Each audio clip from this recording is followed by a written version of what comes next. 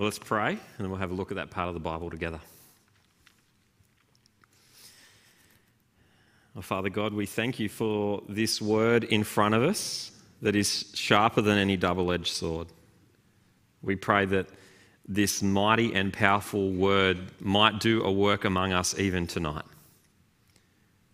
Please, Lord, expose the thoughts and motives of our hearts. Please, Lord, challenge us. Please, Lord, remind us of your good promises. We pray, please, that you'd bless us by this same mighty word tonight. And we pray it for your glory and for our good. Amen. Well, are you tired? At least one person is, yeah. Absolutely. Is that Lucy? You cannot help yourself. It is Lucy. Lucy's tired. I'm tired too. I reckon the guy doing our mission update video, he looked tired, didn't he? I reckon lots of us are tired. I asked this question to my growth group this week. I said, are you tired? And almost everyone said yes, and I asked why. And the interesting thing was why. Why different people were tired. One person, it's pretty broad. Tired, right? One person said, I'm tired because every day I got to get up real early and lift heavy stuff on a work site, and that's my job and it makes me tired. Makes plenty of sense. Another person said, I'm tired because particularly through lockdown, you have to work twice as hard to accomplish half as much, and it's just exhausting, and I'm tired. Someone else said, I'm tired because coming out of lockdown, I was a bit of an extrovert and I'm all pumped and ready to kind of socialise again and see people, and it's going to be so good, and they're all revved up for that. But actually people are exhausting. I don't know if you felt that. You come out of lockdown ready to party and you're like, gee, just being around people is actually pretty tiring. Who knew that parties were so hard? I don't remember that. Another person had an interesting take. They said, I'm tired because man, the world is actually just pretty exhausting. It has felt like for the last 2 years that the world has kind of gone crazy, doesn't it? Just like one thing after another. You know, remember those bushfires where like New South Wales was on fire for months a couple of years ago? And then it was followed closely by the pandemic, followed closely by all sorts of political upheaval and unrest, followed by floods. And then like New South Wales is getting tornadoes now, which we didn't used to get, but we get them. There was a mouse plague briefly that didn't seem to get here, but it was a thing. And the whole package is just exhausting. Has the world gone crazy? It's just exhausting to even think about. Are you tired? Now, tiredness comes in a whole bunch of different forms, as I've just said. But the problem with tiredness is it's like this unceasing force which never ends. It just kind of keeps grinding away at you. It can't be stopped. But on the other hand, rest isn't unceasing. Rest is elusive, isn't it? It's kind of hard to nail down. So you get tired in the week, and the week's wearing you down, and you're ready for a massive sleep in, and then Saturday morning comes, if that's your time, and you have this big sleep in, and you fill up the sleep tank, and you're like, oh yes, I'm rested, it's so good. But come Monday morning, it's as if it never happened, hey? All of a sudden you're back on the treadmill and it's as if that sleep-in never happened. Or you have that year and it chips away and you're getting tighter and tighter and worn down, and you're waiting for the holiday and you can see it coming and you're like, this holiday is going to be so good, and you can see it on the horizon, and then it arrives. It's your trip to Seal Rocks or whatever it is you're up to with your mates, and it's going to be so good. And when you get there, it is good. It's really good, and the rest is wonderful. It's nice. But so quickly the days just kind of slide by, they whittle away, and as quick as it came, suddenly you're back on the treadmill. It's Monday again. We live in a weary world that desperately wants real rest. The kind of rest that won't just slip through our fingers and disappear. The kind of rest that'll satisfy properly. Rest that's going to truly last. Now, this passage tonight talks about rest. It offers real answers to this deep need that we all feel. It's holding out real rest to us tonight. The kind of rest that won't slip through your fingers and be gone as quickly as it came. The kind of rest that will truly satisfy. And it's not just the rest where you say, yeah, one day I'll get to heaven and I'll rest then, but for now life's just going to... It's not that either. That might be a part of it, but that's not all there is to it. There's some wonderful promises held out here in this passage. And so let's dive into them together and look at the rest that's on offer. Now, here's the first thing that's pretty simple to catch. Here's the first wonderful thing to spot in this passage. The good news, there is a promise of real rest. Just pick it up. Verse 1, chapter 4, verse 1, it says, "Therefore, since the promise of entering his rest still stands, let us be careful that none of you be found to have fallen short of it." So straight away you can see two things really quickly there. Number one, there is a promise of rest. Real rest, God's rest is what it's talking about. Now, what does the author mean by rest? We'll come back around to that in a minute. But number one, here's the point, rest is on offer. Number two, you need to make sure that you grab hold of it, that you don't miss out on it, or in the words of the passage, that you don't fall short of it. Because there's a sobering warning, a warning from the past. The people of God who were offered rest in the Old Testament, but they missed it. They rejected it. Have a look at verse 2 there. It's talking about us and the Old Testament Jews. He says, "For we also have had the good news proclaimed to us, just as they did. But the message they heard was of no value to them, because they did not share the faith of those who believed." So Israel, the people of God in the Old Testament, it says they heard the good news. Now, what was the good news that the Israelites heard? Well, it was the promise of a better future. It was the promise of rest in the promised land, in the physical place of Canaan, where they'd be free from their enemies and enjoy relationship with God in his good place. Now, instead of moving into the land and taking it straight away, as they should have, what happened? Well, if you know your Old Testament, you'll know that they didn't have faith, they didn't obey God. And so actually what happened, instead of going into the land for rest, they wandered the desert for 40 years. And the whole generation actually died. They didn't enter into God's rest. And so here's the author's point. Here's what he's saying. He's saying, they had the good news, and so do we, so make sure you grab hold of it. Now, what's our good news? What's the good news that we have? Well, it's the gospel. It's that Christ died for sins and that we are redeemed. They were redeemed out of Egypt and promised the promised land. We're redeemed out of sin, Satan, and death. And what we're promised is a new creation. Not Canaan and the promised land, but a new creation. Heaven is the thing that we've got on the horizon. And so here's the point. God has done everything for us. He's rescued us. If you're a Christian, you've heard the good news. You've heard the promise to enter God's rest. And it's right there for you. It's on offer. It's free. And it's so good. And he's saying, don't make the same mistake they did. Don't stuff it the way they did. Don't reject God's good promise of rest. Instead, grab hold of it. You guys remember those New South Wales government vouchers that we all got, where you could eat good food for free out at cafes or whatever and go to the movies? That was good times. I enjoyed that.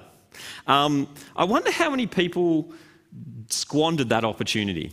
I wonder how many people knew that there was this thing where you can go to restaurants and the movies for free, download the app, do a bunch of things, and then eventually you can go do that. I always wondered how many people are going to let these vouchers expire, because I'm a bit of a cheapskate, and the cheapskate at heart in me was kind of like, man, that's a tragedy, $100 worth of vouchers you never use. And I wonder how many people never did. You don't have to put up your hands if that was you. But here's the thing, there was this offer right there. Go to the movies, go out to dinner, have a good time, just download an app and be bothered to work it out. It's yours. That's a little bit like the point here. But what's on offer isn't a palmy and a movie, it's rest. Real rest with God. Lasting rest. The thing that you need, it's not going to fail, it's not going to come, and it's not just going to go. Has this world got you feeling weary? Are you worn down? Are you tired? Are you groaning under the weight of it all? Well, this passage is saying there is a good God who loves you, and he's offering you something better. But you need to grab hold of it yourself. It's not automatic. You need to seek it out and find it in him. You'll hear later on that you enter in by faith and obedience in that God. We'll unpack that later. But you need to grab hold of it yourself. But before we do, here's the big point. Please don't miss it. Rest is on offer with your God. Don't miss out. Now, here's the big and I reckon tricky question that we're going to spend a bit of time on now. What is this rest exactly? When is this rest? We know that it's good. We know that it's from God, with God. But what are we actually talking about here when we say enter into God's rest? What does that mean? I think it's a hard concept to nail down because it's one that actually builds throughout the whole story of the Bible, and it's not always concrete. It kind of moves around, but we're going to chase it down by looking at the story of the Bible and particularly looking at this passage here. But here's my go at a summary. Here it is. Real rest is found in God, with God, now and for eternity. Let's put some flesh on that together as we look at the passage. The whole story of the Bible and this passage fills out that statement for us, I think. The offer of rest is something that comes at the very beginning of our world story. Have a look there at verse 3. He starts by quoting Psalm 95. He says, "Now we who have believed enter that rest, just as God said in Psalm 95. So I declared on my oath in anger, they shall never enter my rest. And yet his works have been finished since the creation of the world. For somewhere he has spoken about the seventh day in these words," and then he quotes Genesis chapter 2, verse 2, "On the seventh day God rested from all his works." So the author here starts with Psalm 95, but then he actually takes us all the way back to the very beginning in Genesis and talks about the seventh day when God rested. I'll get you to come in your Bibles with me actually to Genesis chapter 2. So flick over there and have a look at this with me because it's important to catch it. Come back to Genesis 2. You'll notice if you read chapter 1, there's this pattern, this first 6 days where God creates. And the pattern is that God does the work of creating, and he says it's good, and then it's evening and morning, and the next day begins. And it's not necessarily talking about 6 24-hour periods, but there's this pattern set up that's unfolding over 6 days. And then on the seventh day, God mixes it up. He does something different. So have a look at chapter 2, verse 2. "By the seventh day, God had finished the work he'd been doing. And so on the seventh day, he rested from all of his work. Then God blessed the seventh day and made it holy, because on it, he rested from all the work of creation that he'd done." He rests, and that's the end of the pattern. It's not like the other 6 days. And notice there's no evening and morning to kind of tie it off and finish it. Instead of evening and morning the next day, the eighth day, let's reading more days, we just hear about Adam and Eve. The creation pattern ends with God having done his work and now enjoying it and resting in it. And so what's the point? I think one thing you're supposed to catch is that on the seventh day, God rests with his people in the very beginning, and that's where we are now in history. We're still on the seventh day. And it begins particularly actually in chapter 2 with life in the garden with God. The first perfect example of rest. Perfect relationship with God as Adam and Eve live in relationship with him. And notice oddly in chapter 2 what rest looked like. What did they do in the garden to rest with their God? They're playing ping pong and having naps? No, they rest with God by working his good creation. That's how they rest with God on the seventh day. And so here's the first building block to catch. Rest in the Bible means enjoying perfect relationship with your good God. That's the big thing. It's to be with God in right relationship and enjoy him. Not just physical rest, but the experience of being with God in his place and just going, it's good. It's all good. Now, as chapter 3 unfolds in Genesis, what happens?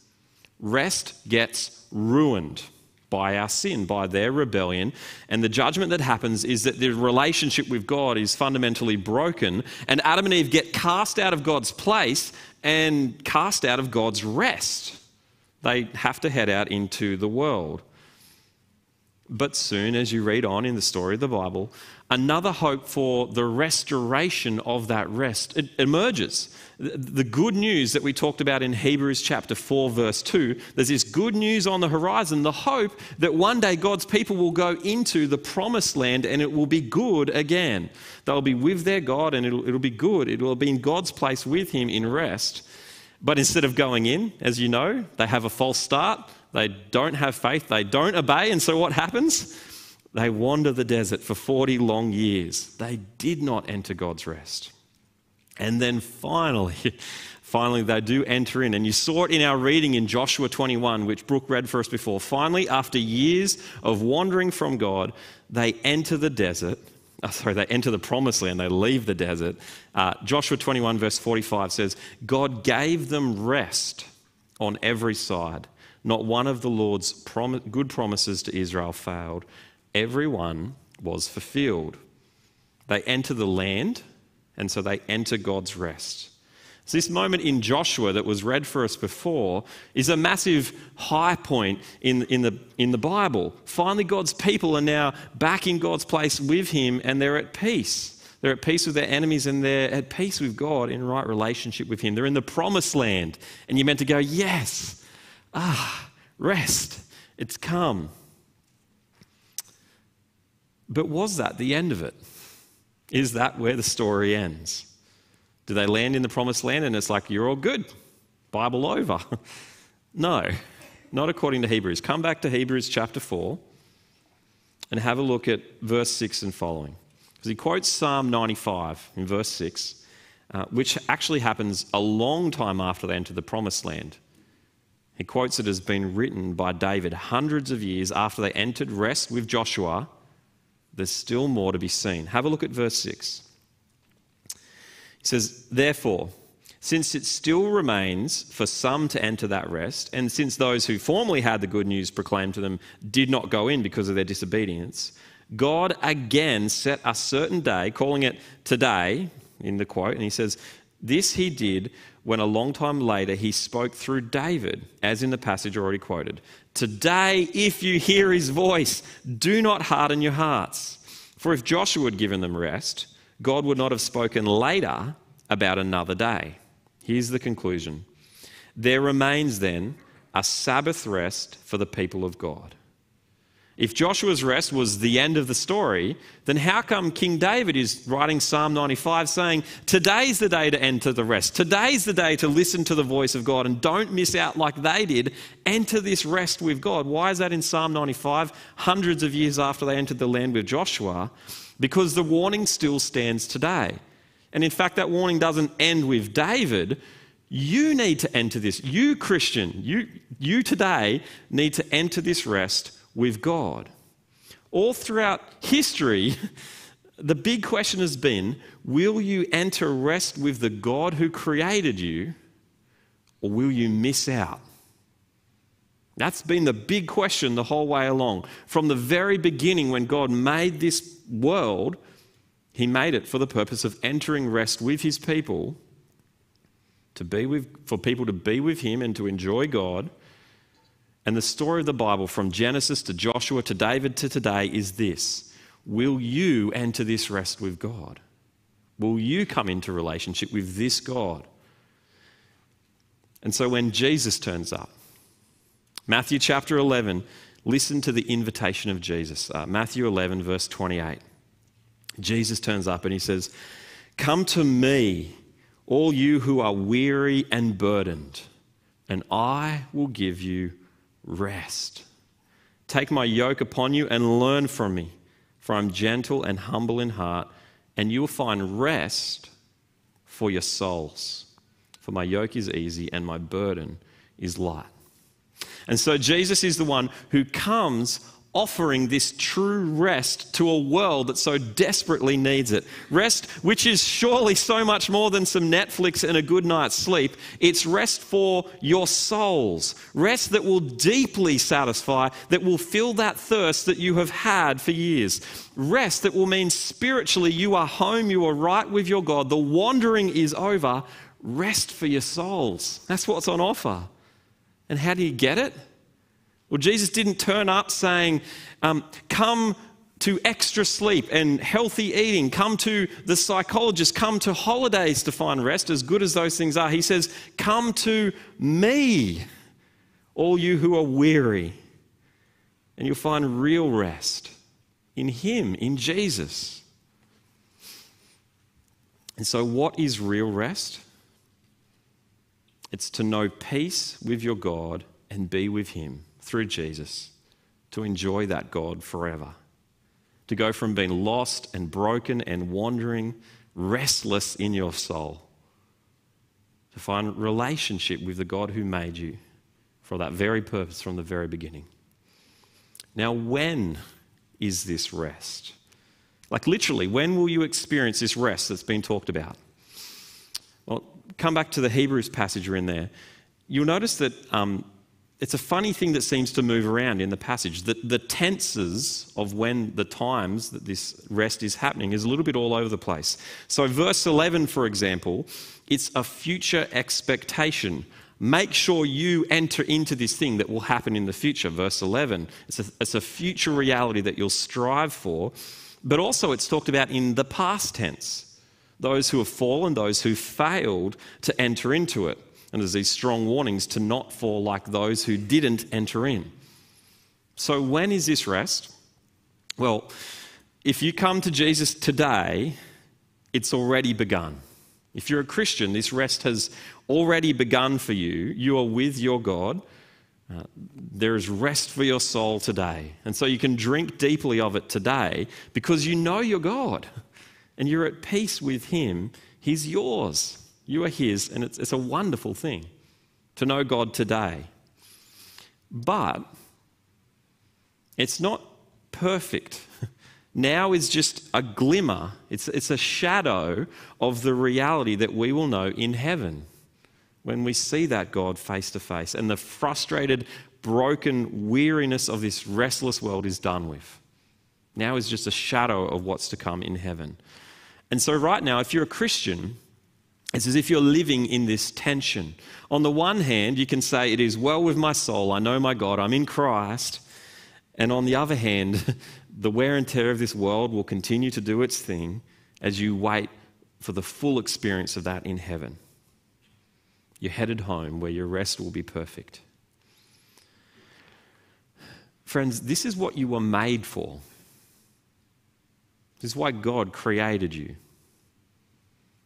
You won't find satisfaction, true rest, anywhere else.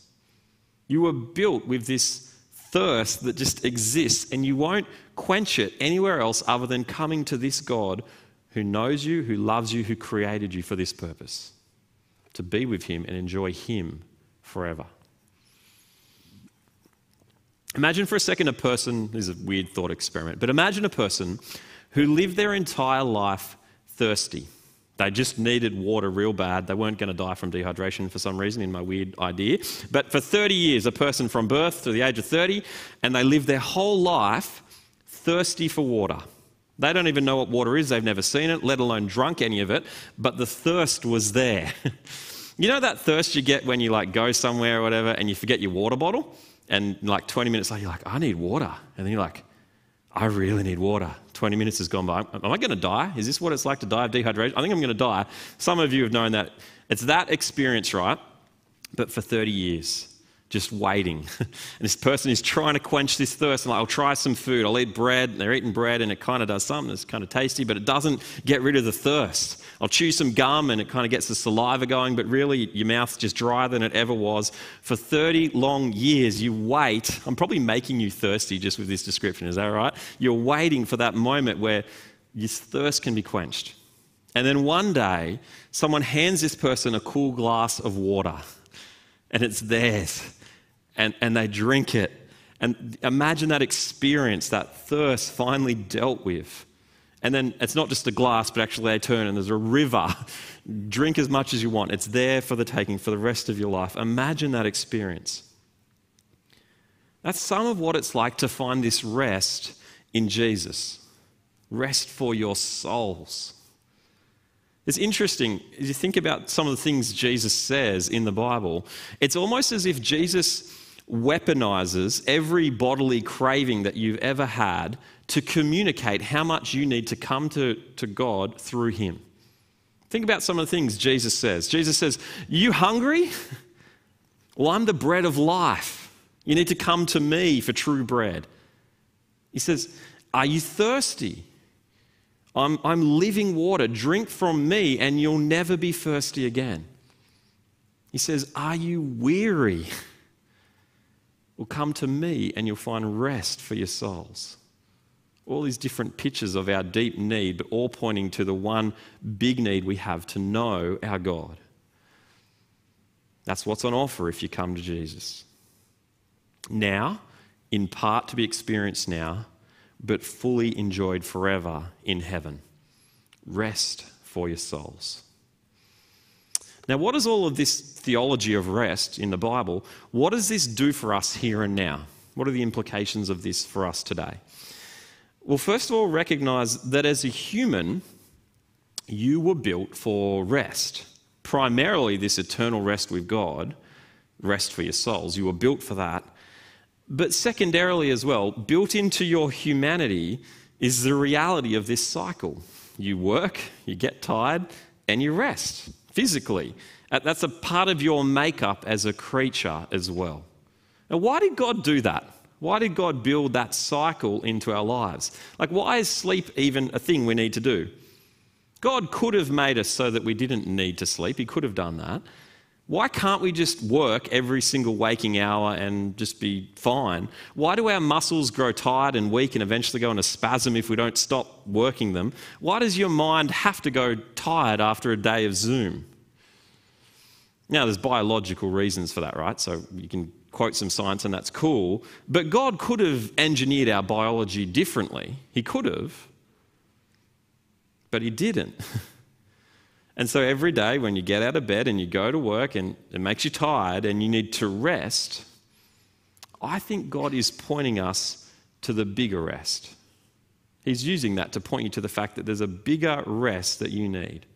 Our need for physical rest, I think, can be like a little living parable that we experience and points us to the bigger rest that we need with God, the rest for our souls. You notice in chapter 4, verse 9, it mentions the idea of a Sabbath rest. This is a thing that God took advantage of in the Old Testament. He used this idea of rest to teach his people something in the Old Testament. In the Old Testament, the seventh day was set aside as holy, as special, and they weren't to work.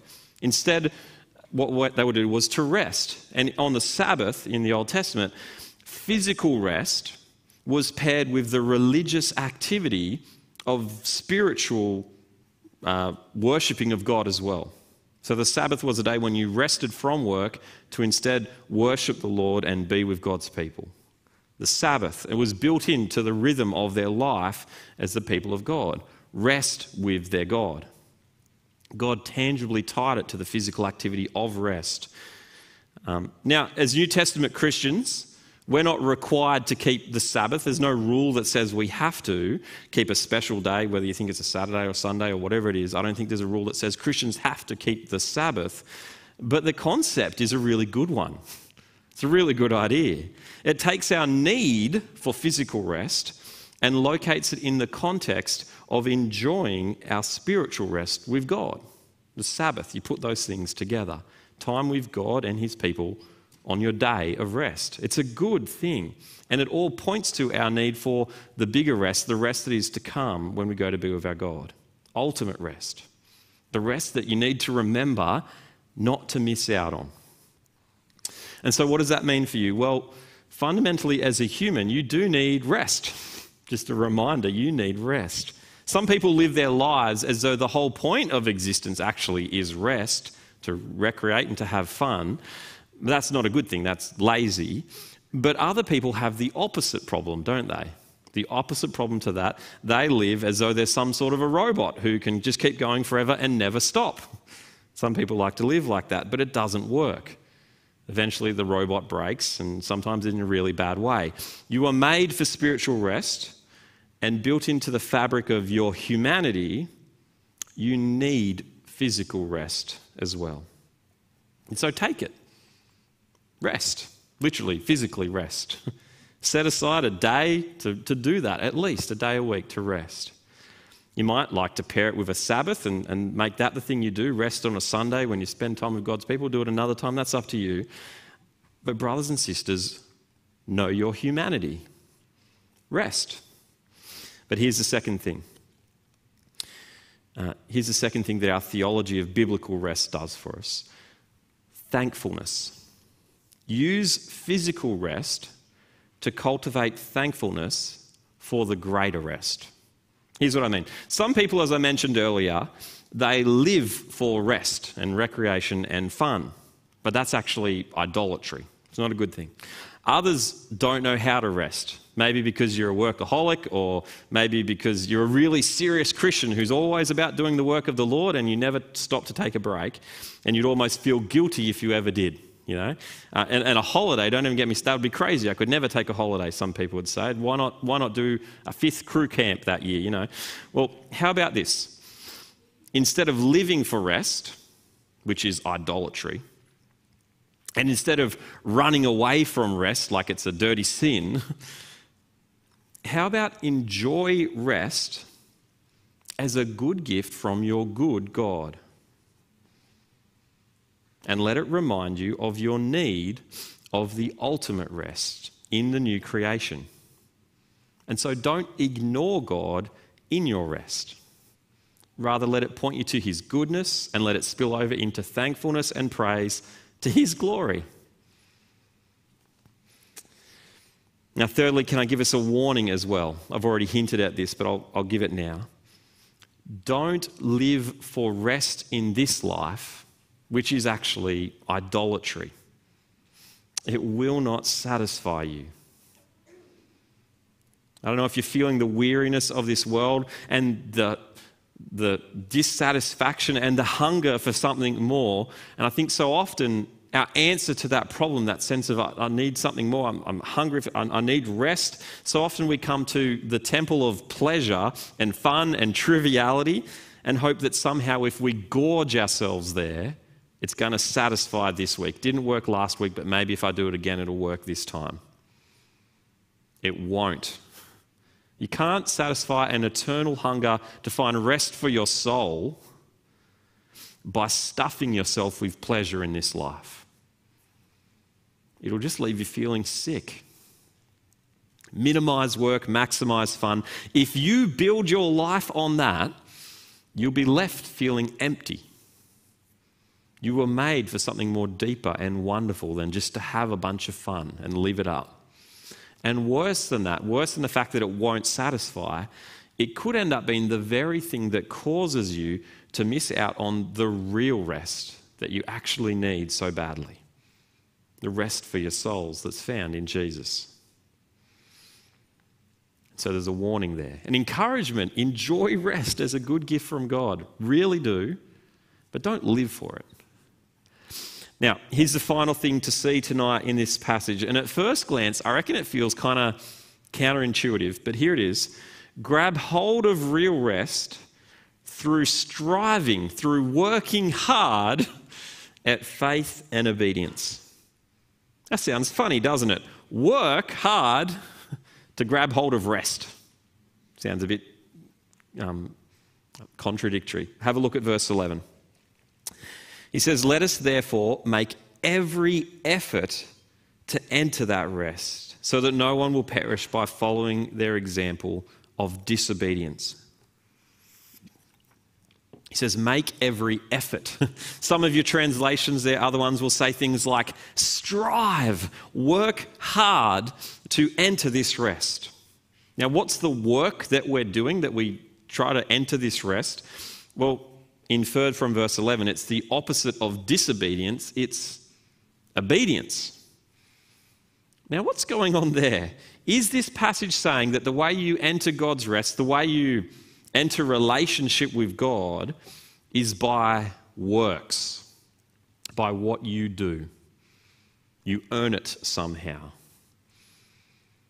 Well, the rest of the scriptures teach us that it's actually by grace alone, through faith, that we come to God.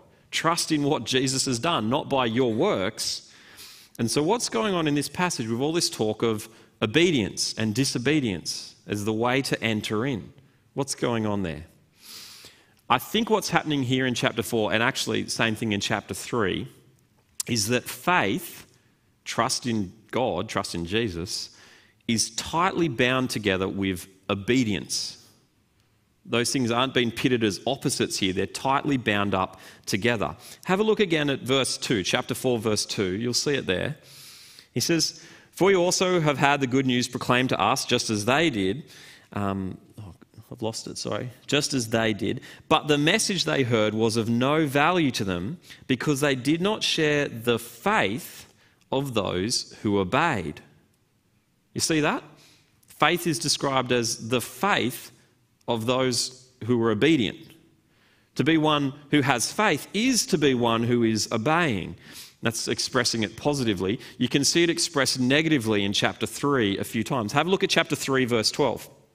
He says, "See to it, brothers and sisters, that none of you has a sinful, unbelieving heart that turns away from the living God." There's two things tied up together: a sinful, unbelieving heart. Lack of obedience, unbelief, tied up together. Again, you'll see it used the same way, verse 18. Look at chapter 3, verse 18. It says, "And to whom did God swear that they would never enter his rest, if not to those who disobeyed?" The ones who didn't go in, the ones who disobeyed. Then look at 19. "So we see that they were not able to enter because of their unbelief." So unbelief is being paired with disobedience. Faith is paired with obedience. Here's what I think is going on. Faith and obedience are like two sides of the one coin. Now, to be crystal clear, I'm not saying faith and obedience are exactly the same thing. Heads is not tails. They're different things, but they are two sides of the one coin at the same time. If the coin we're talking about is a person who's come into relationship with God, who knows God, then one side of the coin is faith and the other is disobedience. It's two ways of looking at the same person. A person of faith is a person who obeys God. A person who obeys God is a person of faith. They're the same person. Faith and obedience as a package is the way all people should respond to God. Particularly, it's how we should respond to his good word, which is what the last few verses are about there. Have a look at verse 12.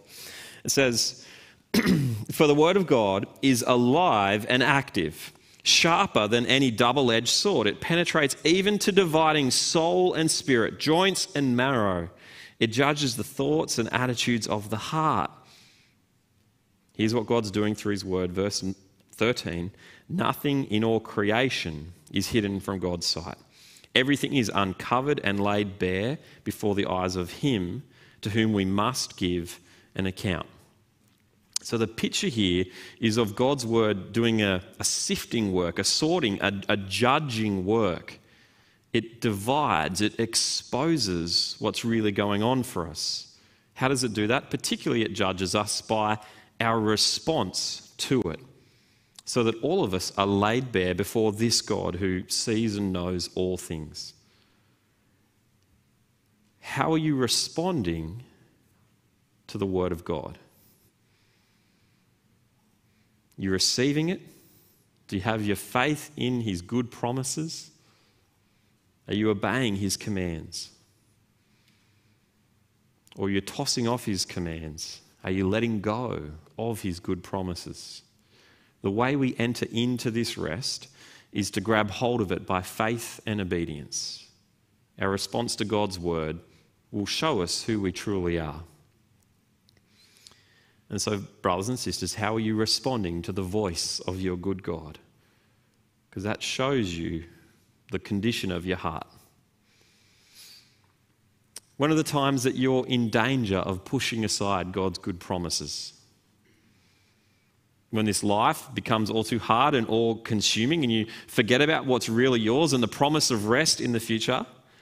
When pain or pleasure comes in and squeezes out the future of promises of God? When you're tempted to do that, brothers and sisters, keep trusting in the good promises of this God. Keep your faith in him. When you're in danger of pushing aside his commands, his good commands, I think particularly when it clashes with our culture and what the world around us says is good, keep obeying his good commands. They're good. He's a good God. How are you responding to the voice of this good God? Continue in faith and obedience and enter in to this rest that is ours. Let's pray.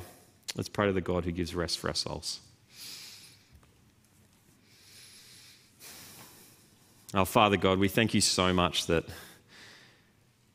our salvation does not depend on ourselves, that it isn't by effort, by the things that we've done, but it is by grace. And so, Father, I pray that we would be people who respond in faith and obedience. Lord, particularly we pray that you would give us soft hearts toward your good word. Help us to cling to your promises and love them and cherish them and trust in them, and help us to obey your good commands. Pray that we'd honour you with the lives that we live. Father God, I pray that for those of us today who are naming Jesus as Lord, I pray that none of us would fail to enter into this rest in the new creation with you. And I pray that even today we would enjoy this rest knowing our God in the Lord Jesus Christ. Amen. Well, will you enter the Holy Sovereign Lord's rest? Why don't you stand and let's respond in song.